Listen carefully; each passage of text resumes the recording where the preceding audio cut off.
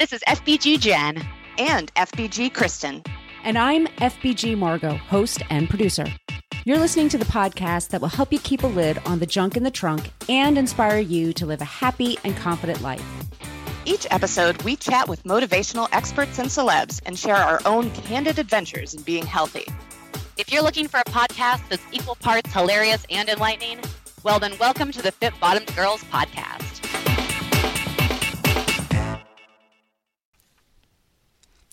We're happy to say that Veridesk is a proud sponsor of the Fit Bottomed Girls podcast and our go-to choice for an active workspace.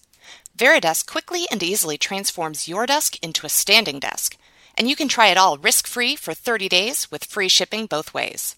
Find out more at veridesk.com. That's VARI desk.com. Welcome back to the Fit Bottomed Girls podcast. This is FBG Margot, and on the line today we have Jen. Hey! And we have Kristen. Hi, guys. And gang, we got ourselves another iTunes review. Woo!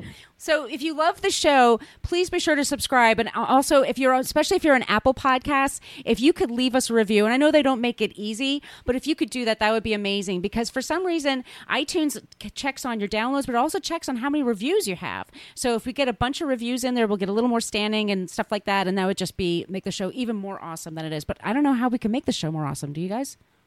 Well, I mean, how cool would it be to see like such a body positive female empowerment podcast like top of the charts? High. Yep. How cool would that be? That's what I want to see. So I'm going to read you guys our review today. It's Yabaka, and she's from the USA, and she says, Kristen, Jen, and Margot hit the mark every time for me. They expertly weave humor, fun, practical tips, great guests, and real conversation. I listen to a lot of podcasts, and this is by far my fave. So I know, short and sweet. Thank you so much. Yeah. I like that she said expertly because I still feel like I have no idea what I'm doing at any given time. That's the real part, Kristen. That's the real part. Yes, real I've got down. Which is funny because today our guest is Lori Rice, and she is an expert on beer. She actually teaches Beer 101, and I was telling you guys off the air when we did the interview, you say the IPA every once in a while in the interview, and I actually had to Google it while you were talking because I'm not the big beer drinker. I like it once in a while, but... You played that off well, Margot. I just kept my mouth shut. That's what, most of the time in life that will save your butt. So she talks today. So Lori, by the way, has just a beautiful website, and she has a gorgeous book that's out right now called Food on Tap, Cooking with Craft Beer. So she's talking about that today. And one of the things that got her inspired was she loved food always, and she loved to travel, but she was, I believe, in Germany when she really discovered her love of food and beer and how they can all kind of work together. And that's one of her favorite places to travel. And so I wanted to ask you guys, like, where do you love to go to travel and enjoy the food and stuff like that? Where are your favorite places? Sure. Okay, so I feel like I've been to sorry, I just had another thought. I was like, I thought I already had my answer, and then something else just came to me. So hold on, Kristen. Do you want to talk? Are you going to talk about Italy? I can, but I also was thinking I would talk about Hawaii. So okay. So if you want Italy, go for it. Well, I have other places too, but I think it should just be said, like, there's amazing food in Italy, and wine's like super affordable, and it's good. So anyway, that's kind of my gist on Italy. But I have 3 other places that really have kind of like blown my mind with cuisine and drink. My husband and I honeymooned in Sonoma, and before that, like, my only intelligence when it came to wine involved wine bottles that had animals on them. So like Yellowtail, Little Penguin, like anything that was like $8 and less and had an animal on it, I like knew, and that was pretty much the extent of my wine knowledge. And then we went, but I liked it. I liked the whole culture of wine and the different tastes, and I liked the different grapes and everything. So I started learning about it. We went to Sonoma on our honeymoon and tried, just amazing Zinfandels and other wines there. And also, that was in 2007, also got a really good flavor for something that wasn't happening in my hometown of Kansas City that much of the time, or at least not on a mainstream level, which is more of kind of the farm to table movement.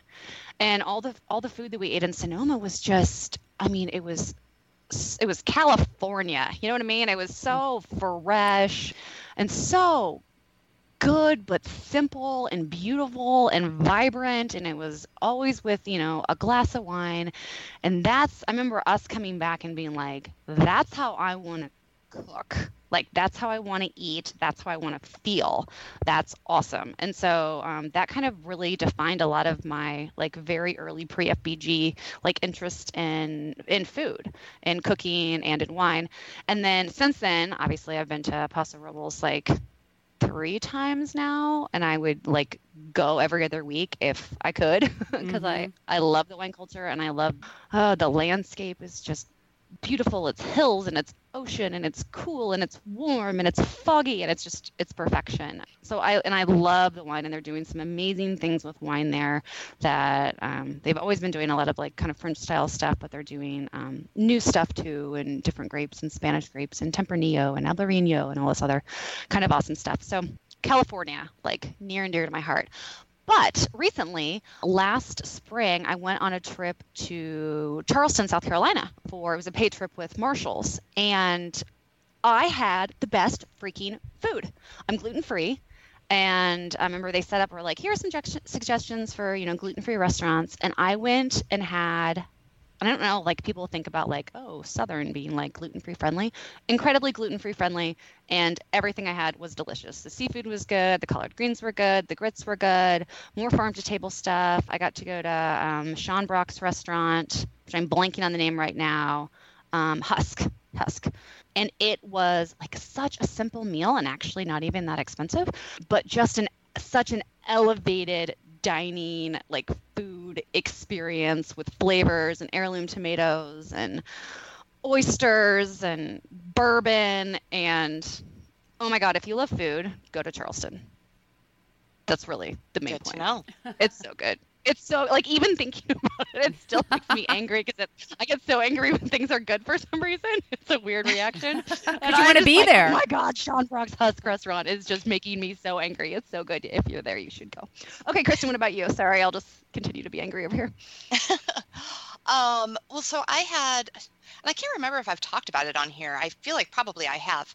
But in Italy, I had some really phenomenal foodie adventures. And I agree, like the wine culture there is incredible. We got to go truffle hunting and like make stuff using the truffles that we found. Like we made, not make stuff, we made a 3-course meal plus dessert using the truffles in the 3 courses. Like it was incredible. And, everything is made from scratch, and it takes a couple hours to make it and a couple hours to eat it. And that was pretty amazing. But, I feel like everybody realizes that Italy is known for food and wine, and it's really good. One of the places, though, that I've been that I've just been blown away over and over by the food is Hawaii. I went for the first time.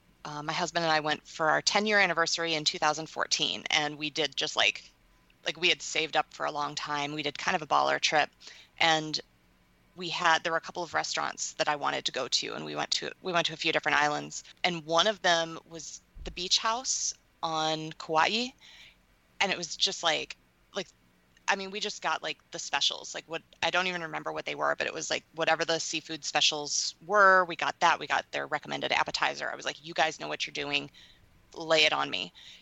And it was just incredible. And, it was probably caught a couple hours before we ate it.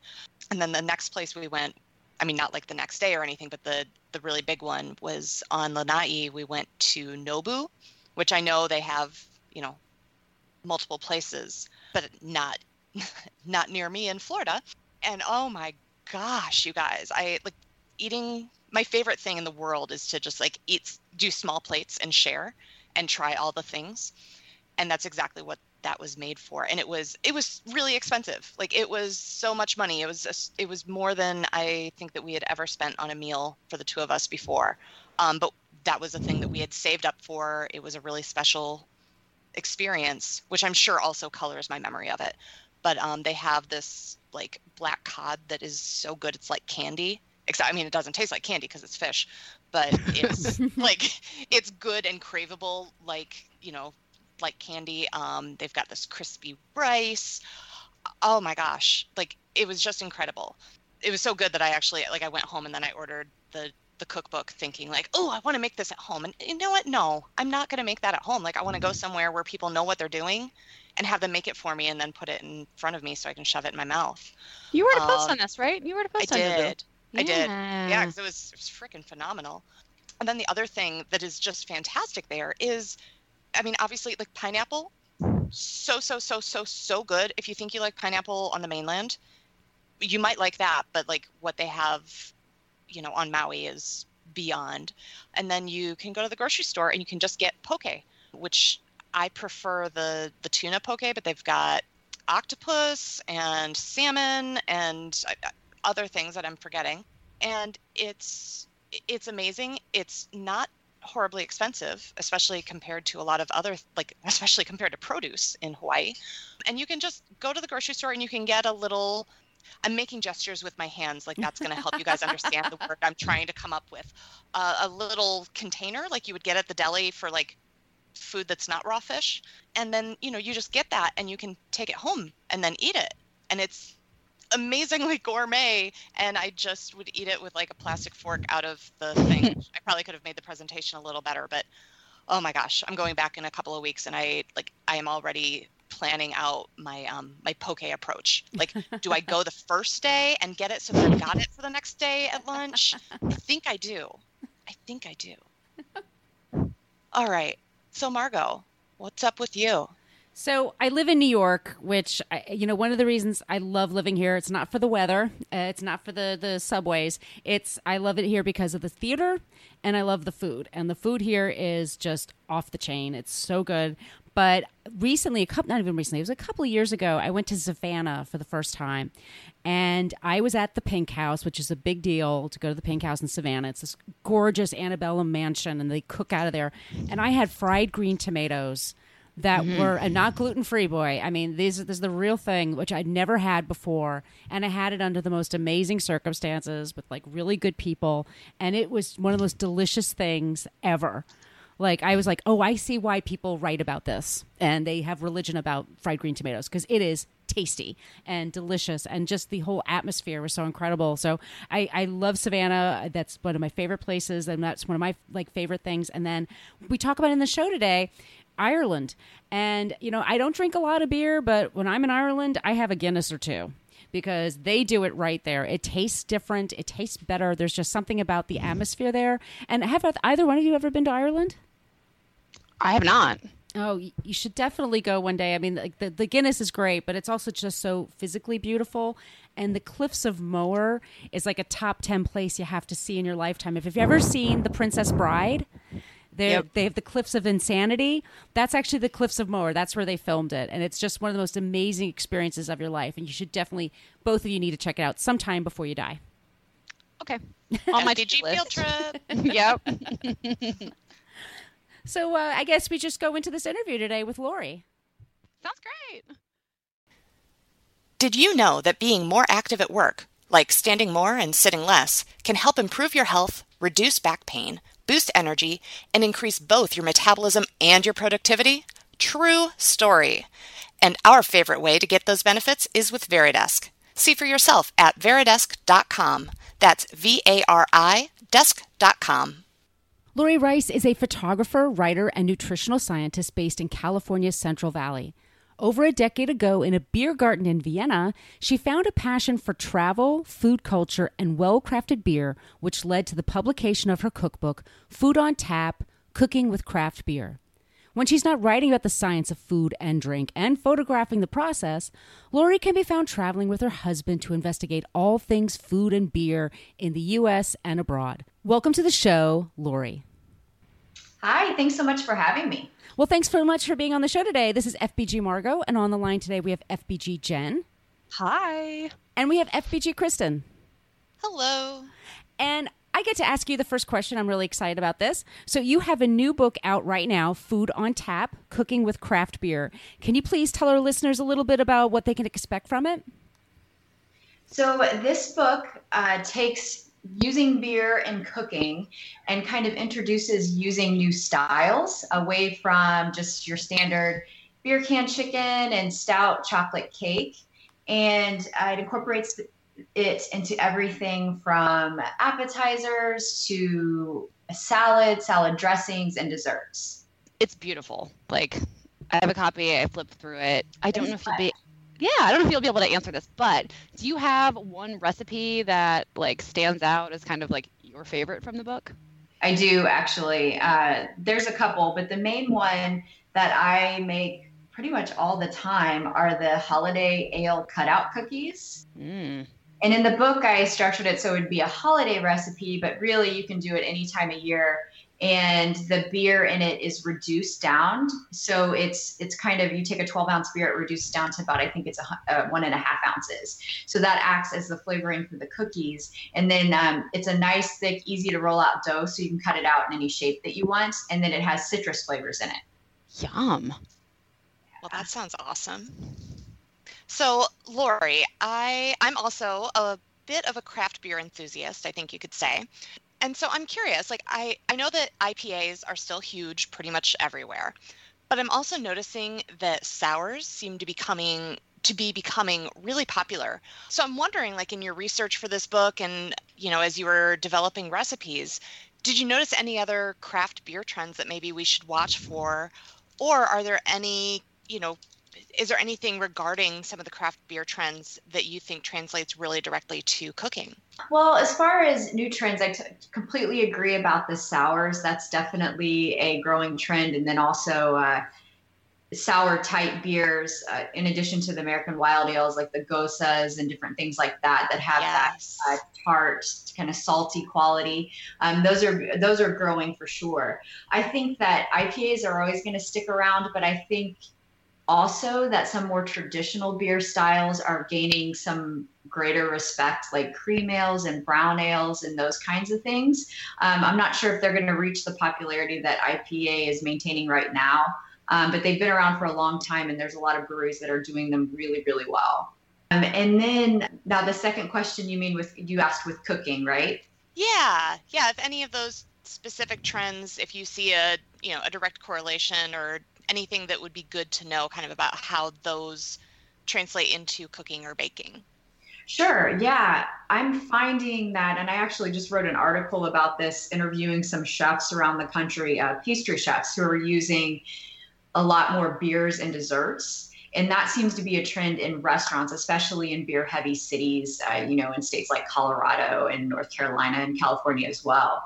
But they're kind of, as I mentioned before, like moving away from the stout and like the stout chocolate cake. And they're finding ways to incorporate like the citrus of IPAs and lemon bars and the kind of the peppery notes of saisons and white beers into dessert sauces, popovers, just all kinds of really interesting things in desserts. So you also run your own Beer 101 course online for those looking to up their brew knowledge. So can you tell us a bit like your background? Like, how did you become a craft beer expert? So it was really a personal passion at first. So I have a background, my education in nutritional sciences.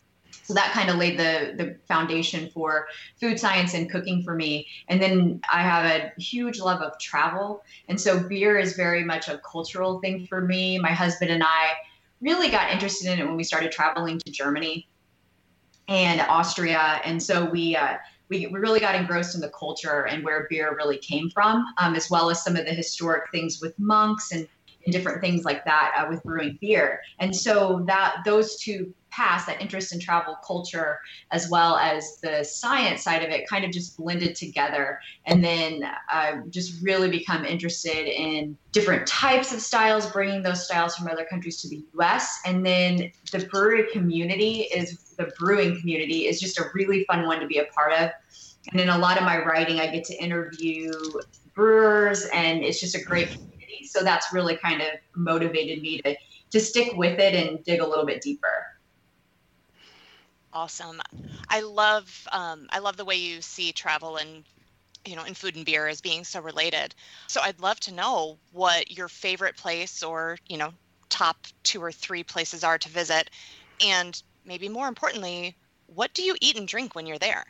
So if we're talking just beer related, Let's see. So my favorite country in the world is Vienna still. I've been back a few times now. And they have a couple spots.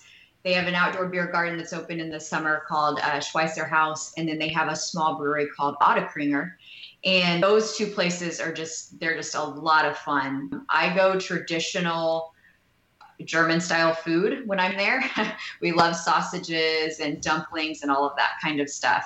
We do a lot of walking everywhere, so it balances itself out. But the second place, and it's still in that region, we went to Munich, and enjoying the beer gardens there is just a completely different culture than anything that is in the US. People try to replicate it, but you just can't. Just an afternoon sitting in a beer garden by the water with no other goal but to enjoy company and to enjoy the beer and food. It's just really different.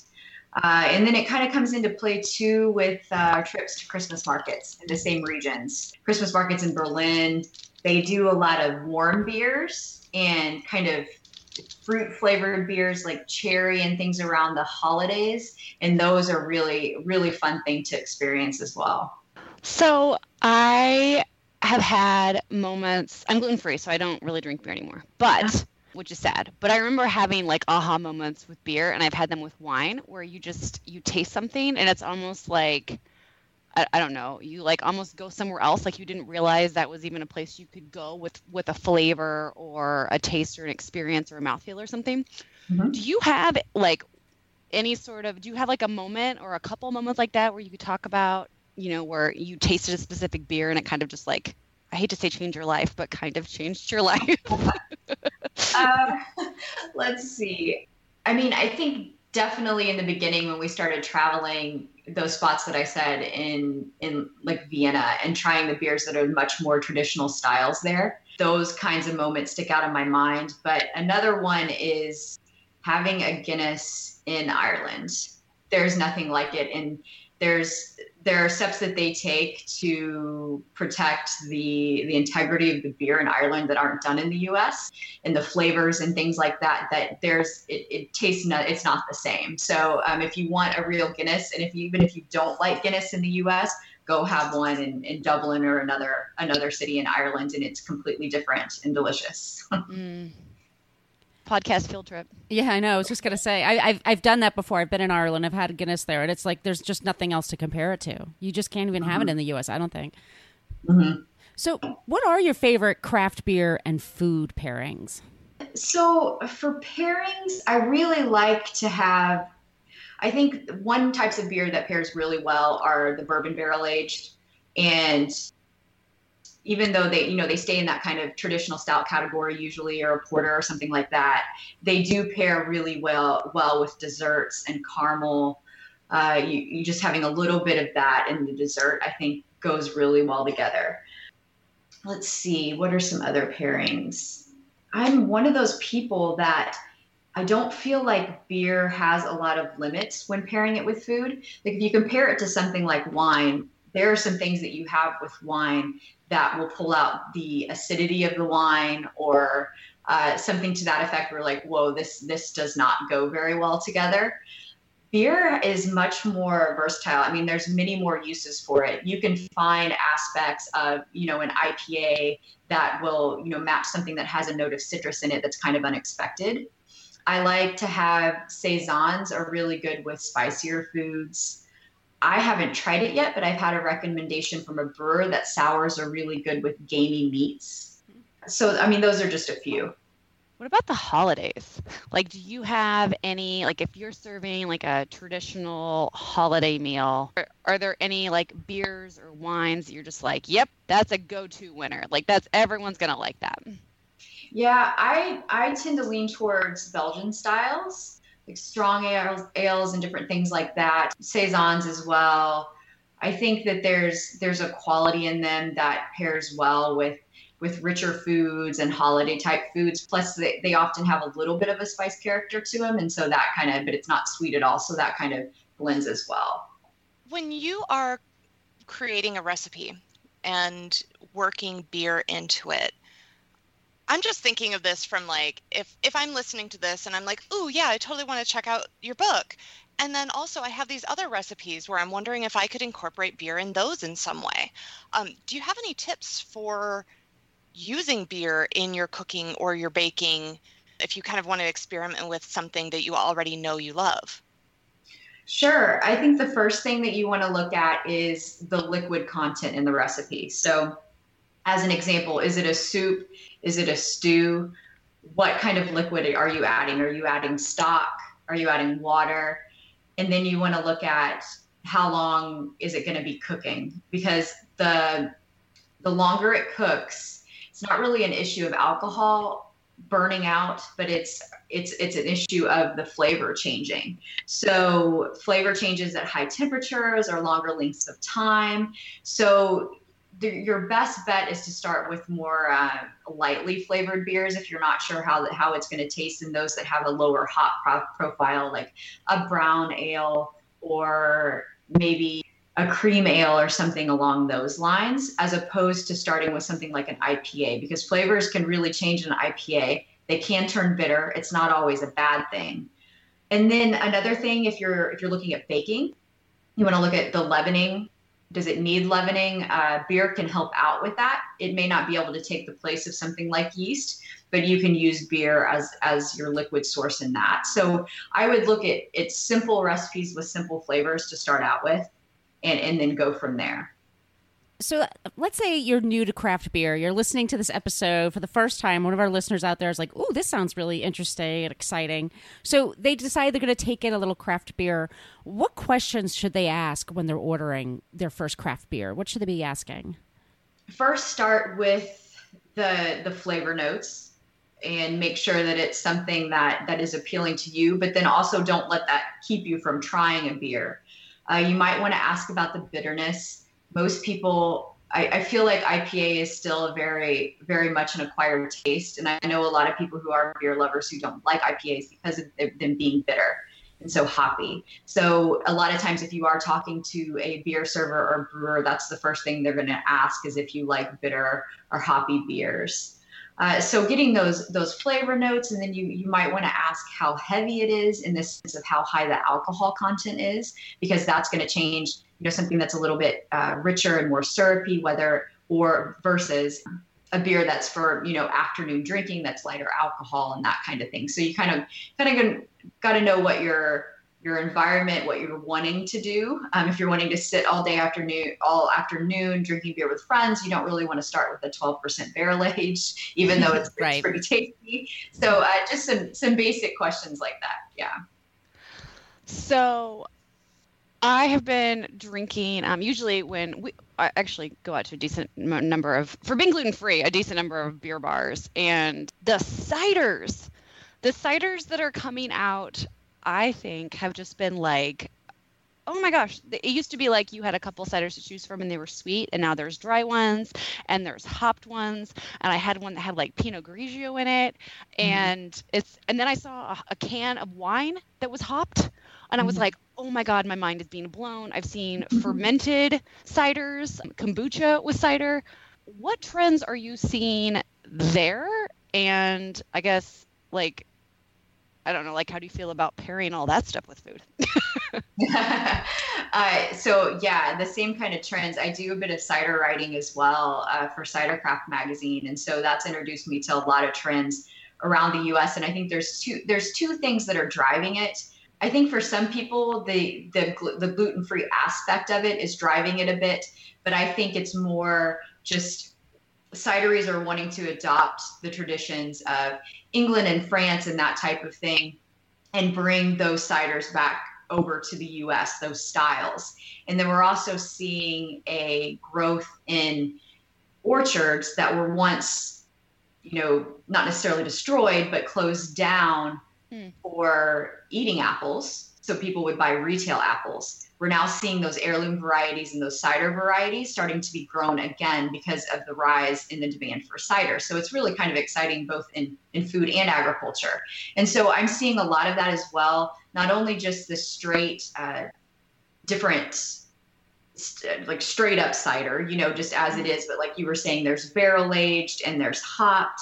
I just went to a cidery outside of New York in the rural areas, and they were doing raw cider, which I've never heard of, which is actually it's kind of a palate cleanser. There's no residual sugars and there's no carbonation. So it's just this really tart cider. So there's these really interesting things that most people in the States haven't heard of unless you've done some traveling, cider specific traveling around the world. So those things are starting to show up, and it's really exciting. They pair well with food courses because they're light, they're kind of refreshing. So they're good with heavier foods and cheese courses and those kinds of things. Yeah.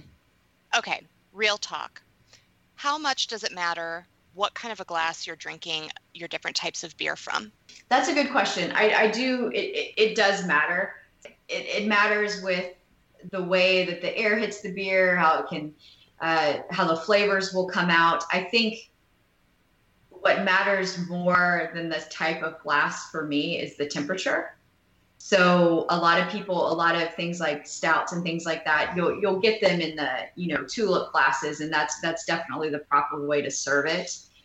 But I like to do a lot of taster glasses. So when my husband and I have friends over, we'll, taste a bottle, and we're not so much worried about like having a small taster glass that's the right shape as we are making sure that the beer is the right temperature. So you want those darker barrel aged beers to actually warm up just a little bit, so that and if you try beers at two different temperatures, the same beer like that, you will notice huge flavor differences once it warms up a little bit. So the glass thing is definitely legit, and it's fun to have, different glasses for tastings, but I think temperature is a much more pertinent issue.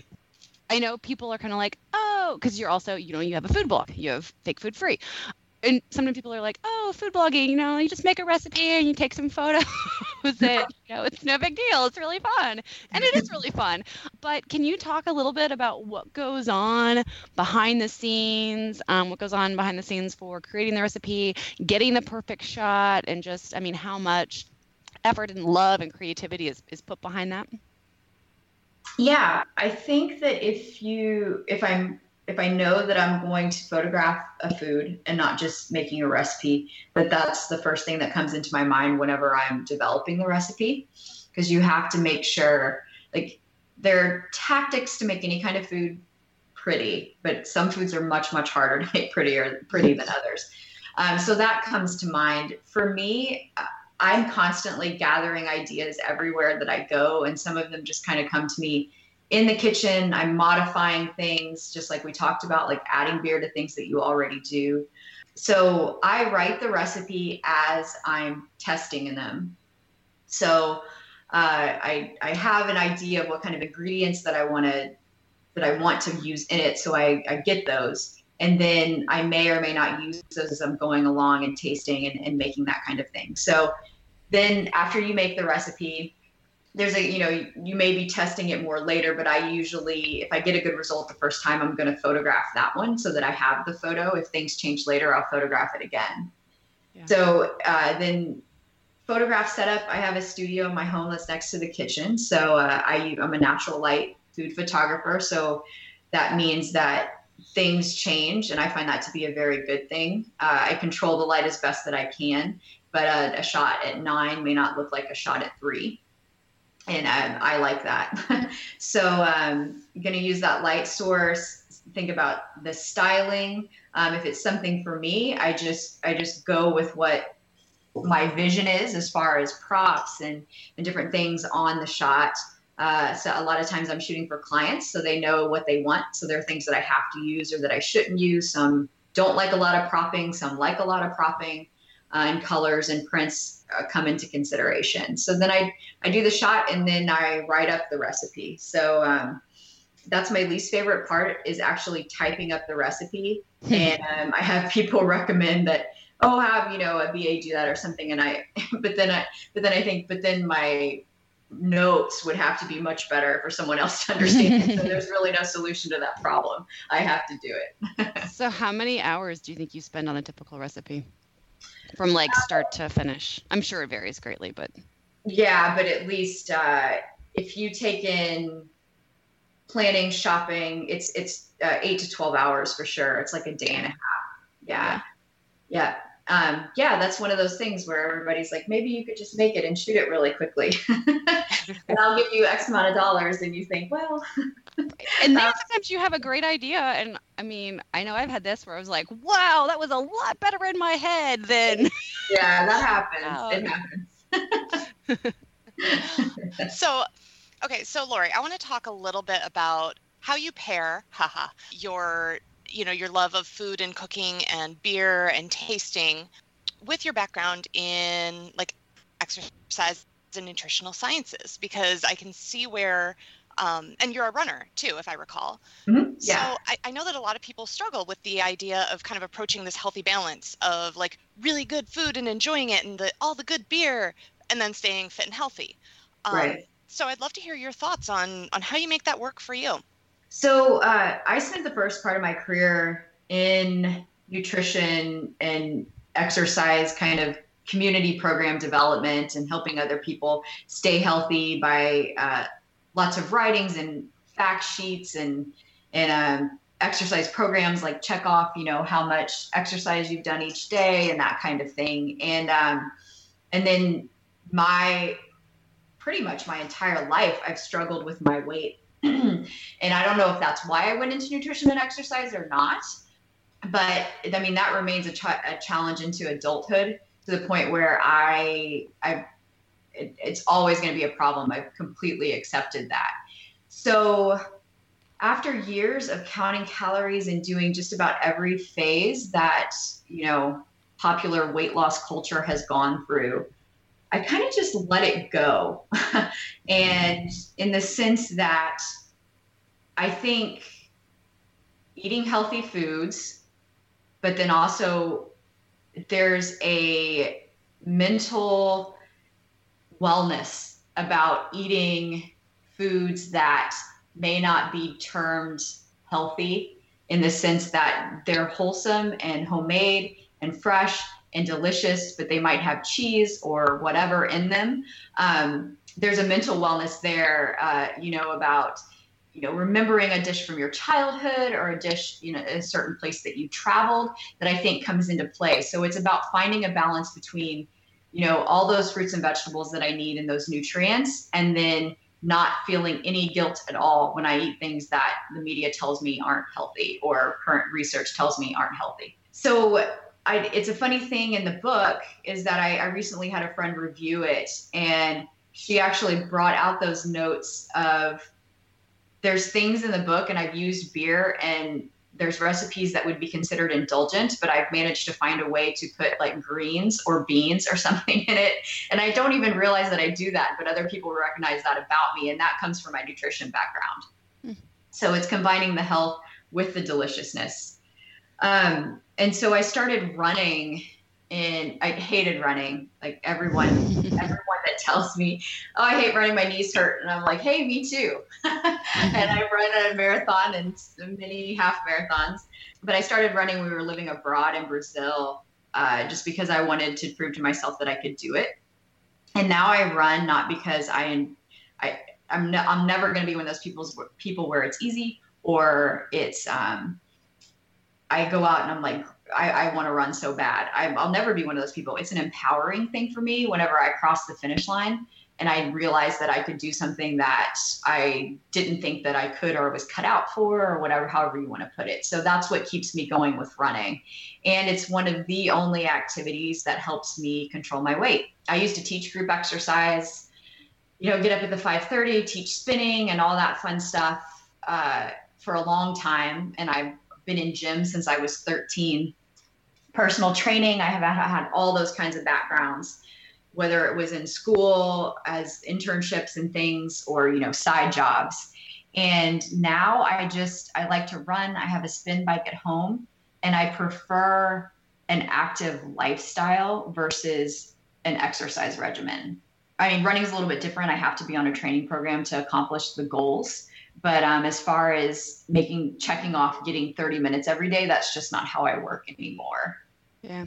So much is that mindset, like similar to what you're talking about with the food, it's like there's a very different energy when you're like, I'm going to go run because I need to burn off what I ate versus I'm going to go run because that makes me feel accomplished and awesome and confident and I'm taking care of myself. Yeah. Yep. That's what we all about, girl. And I won't say that, like, sometimes it's, it goes up and down. I think everybody's like that with how healthy they're being or what their weight is or all kinds of things. Because my husband and I lived in the Bay Area for 3 years. Mm-hmm. And it was extremely easy to be healthy. And I was probably at my lowest weight, running a lot. And we since moved to the Central Valley, which there are opportunities to be active. But in the summers, we hit, 105, 110. Or 110 on a regular basis with temperatures in the summer. And I simply cannot run. I can't. Like, I can try to get up at 4:30, but it's just too hot. So yeah, we've had to, I figured out, well, now I have the spin bike and maybe in the summer I'm going to carry a little extra weight than I am in the winter. And that's just, that's kind of how it's going to be. I'm going to try to find the balance that I can, but took about a year for it to take effect for us, that we've had to kind of find ways to incorporate activity that came really naturally, given our past environment. So it's ever changing. So now that the book is in existence, the book is done. Mm-hmm. What is next for you? You got a race coming up or another project, or are you just kind of enjoying life? Yeah. So all of those things, but as work-wise, I continue. I do a lot of freelance writing. I do recipe development photography for brands and ag organizations. So I continue that. I just finished my second book proposal. So I'm hoping to that will get picked up. So we'll see what happens with that. As far as fitness goes, we're entering the time of year here where I absolutely love it and it's cool, and we don't get snow, but we actually have winter temperatures. So I take advantage of it as much as I can. So I'm getting back into my running routine, and I turn 40 next year. And I knew that I needed to do something. I just needed to do something. And I mean, we travel all the time, so I can't be like, hey, I'm going to go here, because it's we do that. So I signed up for my first ultra, which is going to be in April. Oh, wow. Oh, wow. Yeah. And it's one of those things where when I started, I like road running, but when I started trail running, I really just totally invigorated. Like, I just loved it. And unfortunately, there's a lot more trail running in the Bay than there is here, even though we have national parks where I'm at. There's just not a lot of trail running. But I love the idea of the lack of pressure that you have to run the whole thing. Yes. I put that on myself. Like, if I don't run the whole thing, well, I really didn't run it. And that's just me. But anyway, the idea of having a race where people are like, really, you have to walk it to complete some of it, to complete it, even though it's super long, is really appealing to me, to let some of the pressure off. So I've always been intrigued by the idea of an ultra. And so we're going to give it a shot. That's awesome. That is so awesome. Good luck. You'll have to let us know how that goes. I will. Yeah. Thank you. Thanks. Margot, you want to wrap it up with our final bombshell of a question? I would love to. So, Lori, are you ready? Yeah. Okay, here's the final question. We ask this of every guest of the show. Okay. What was the last song you listened to before you did this podcast interview? So you'll love this. It was a Christmas song. Yay! Yeah, because I'm one of those people that loves to extend the holiday season. Same here. Yeah. And so, let's see. So it was one of Michael Bublé's songs, and I'm not going to remember the name of it, but I love his Christmas album. Do you want to sing it for us? No. Oh. I do not consider. I like to think I have a few talents, but music is not one of them, or singing. It pairs well with Michael Bublé Christmas music. Yeah. That's amazing. Yeah. You know, it's early November that we're recording this. And you guys, I have a friend who has a Christmas tree up in her basement. She is such a Christmas enthusiast. She can't wait. Like the day after Halloween, she got it up there. So there's people even crazier than us. Yeah, my husband and I are in negotiations right now as to when I can start putting things up. Yeah. So nothing is up just yet, but I'm just waiting.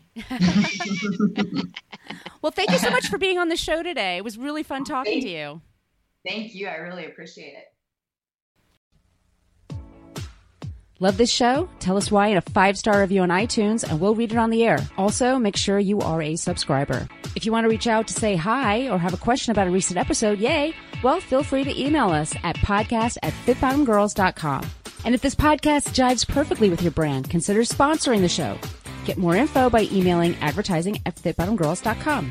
Find all kinds of Fit Bottom goodness online and on social media at Fit Bottom Girls, Fit Bottom Mamas, Fit Bottom Eats, and Fit Bottom Zen.